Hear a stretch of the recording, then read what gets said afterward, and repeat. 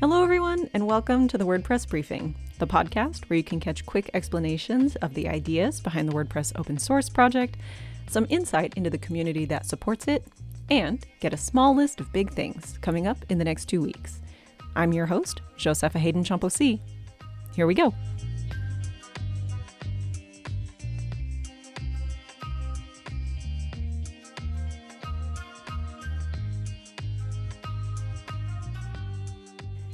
Today we're talking about something I used to have a lot of experience with in my career before WordPress. I worked at a marketing agency. I wasn't a developer. I was in data and strategy sorts of things.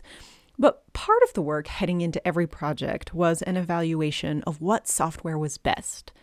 There were always a variety being considered, but WordPress was frequently one of them. Now, I don't know if any of you have had that moment where you're having to talk open source with a CTO or a CEO, but it can be nerve-wracking to say the least. And it makes sense, right? Open source has a PR problem, especially when you're speaking to leadership inside a business. And it doesn't really matter the size, right? You're advocating for something that requires a completely different mental model. It doesn't fit into accepted concepts of what makes a business thrive or what makes a bet a sure thing. There were 3, maybe 4 concerns that came up every time I had this conversation. So I'm going to share those concerns with you and a few possible counterpoints to get you started. First and always is the concern around security. I believe that this particular mismatch is rooted in an idea that controlled equals secure, which isn't always the case. So the talking point is this. Since open source has a transparent development process, it is often more secure than proprietary software, contrary to what you might hear. That transparency allows vulnerabilities to be identified by independent researchers and community members, and then patched quickly because you aren't limited by who or what you know personally. And if you're not having a conversation where you're having to defend the security in open source and you just want to bring it up yourself, here is a conversation opener for that. Security is a top concern for all of us. Surprisingly, open source solutions often have stronger security measures due to the collaborative nature of their development. It's a proactive approach to minimizing risks. A second thing that frequently came up was questions around innovation and future-proofing of open source products. I think this mismatch is fully rooted in the cathedral and the bazaar methods of advancement.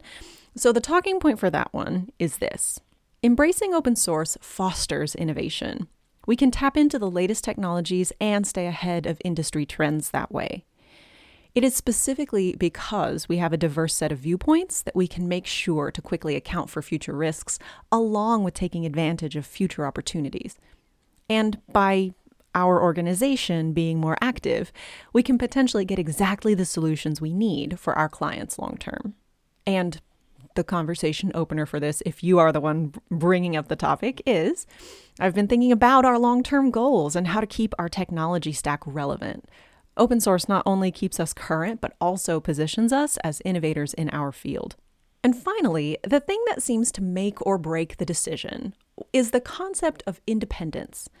Part of any good business decision, especially around software, is determining upfront costs to getting started, long-term effectiveness of the chosen solution, and long-term mobility should circumstances change. Open source can address these from multiple vantage points, so here's a good talking point for that one. Open source liberates us from vendor lock-in. We're not tied to a single vendor's roadmap or pricing changes, providing us with more options that suit our needs, our clients' needs. Also, given how ubiquitous WordPress is in particular, there will always be a disaster recovery option should a senior developer leave. And beyond all of that, clients can own all of the content, audience attention, and clientele that we have all worked so hard to help them earn. And again, if you're not defending things and instead choosing to bring them up as somebody who is trying to affect change in your own organization, here is a good place to start for that. Considering the dynamic nature of our industry, having the freedom to choose solutions independent of a specific vendor makes sure that we are always in control of our destiny. So Those are the three most frequent things I encountered when I was having conversations about which software to choose and what software was the best choice long-term for both our organization and our clients' organizations. If you have been in the midst of this type of conversation and have been longing for some counterpoints, I hope this helps. But if you have been feeling in your heart of hearts that your company or organization would be better off using open source software, and of course, in my context, particularly WordPress as that software, but you've been worried about bringing it up, I hope this gives you the courage to get out there and be an agent of change in your organization. You can do it, and I know you can.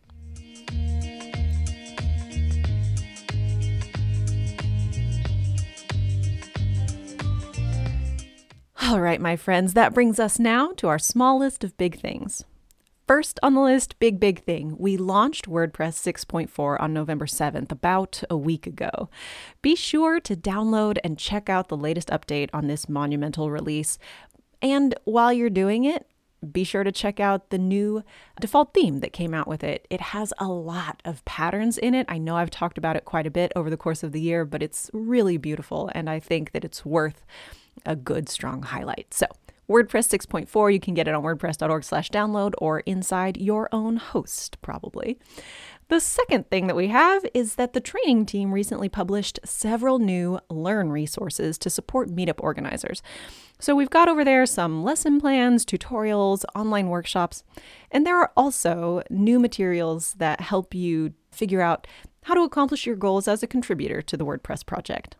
And we also have a recently published new diverse speaker training page.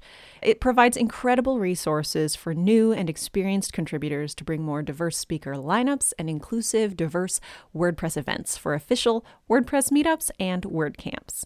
And the fourth thing on our small list of big things today is that I would love to get a few voice recordings from you all, from folks who are listening to the WordPress briefing or folks that you know, to learn more about how WordPress has impacted you.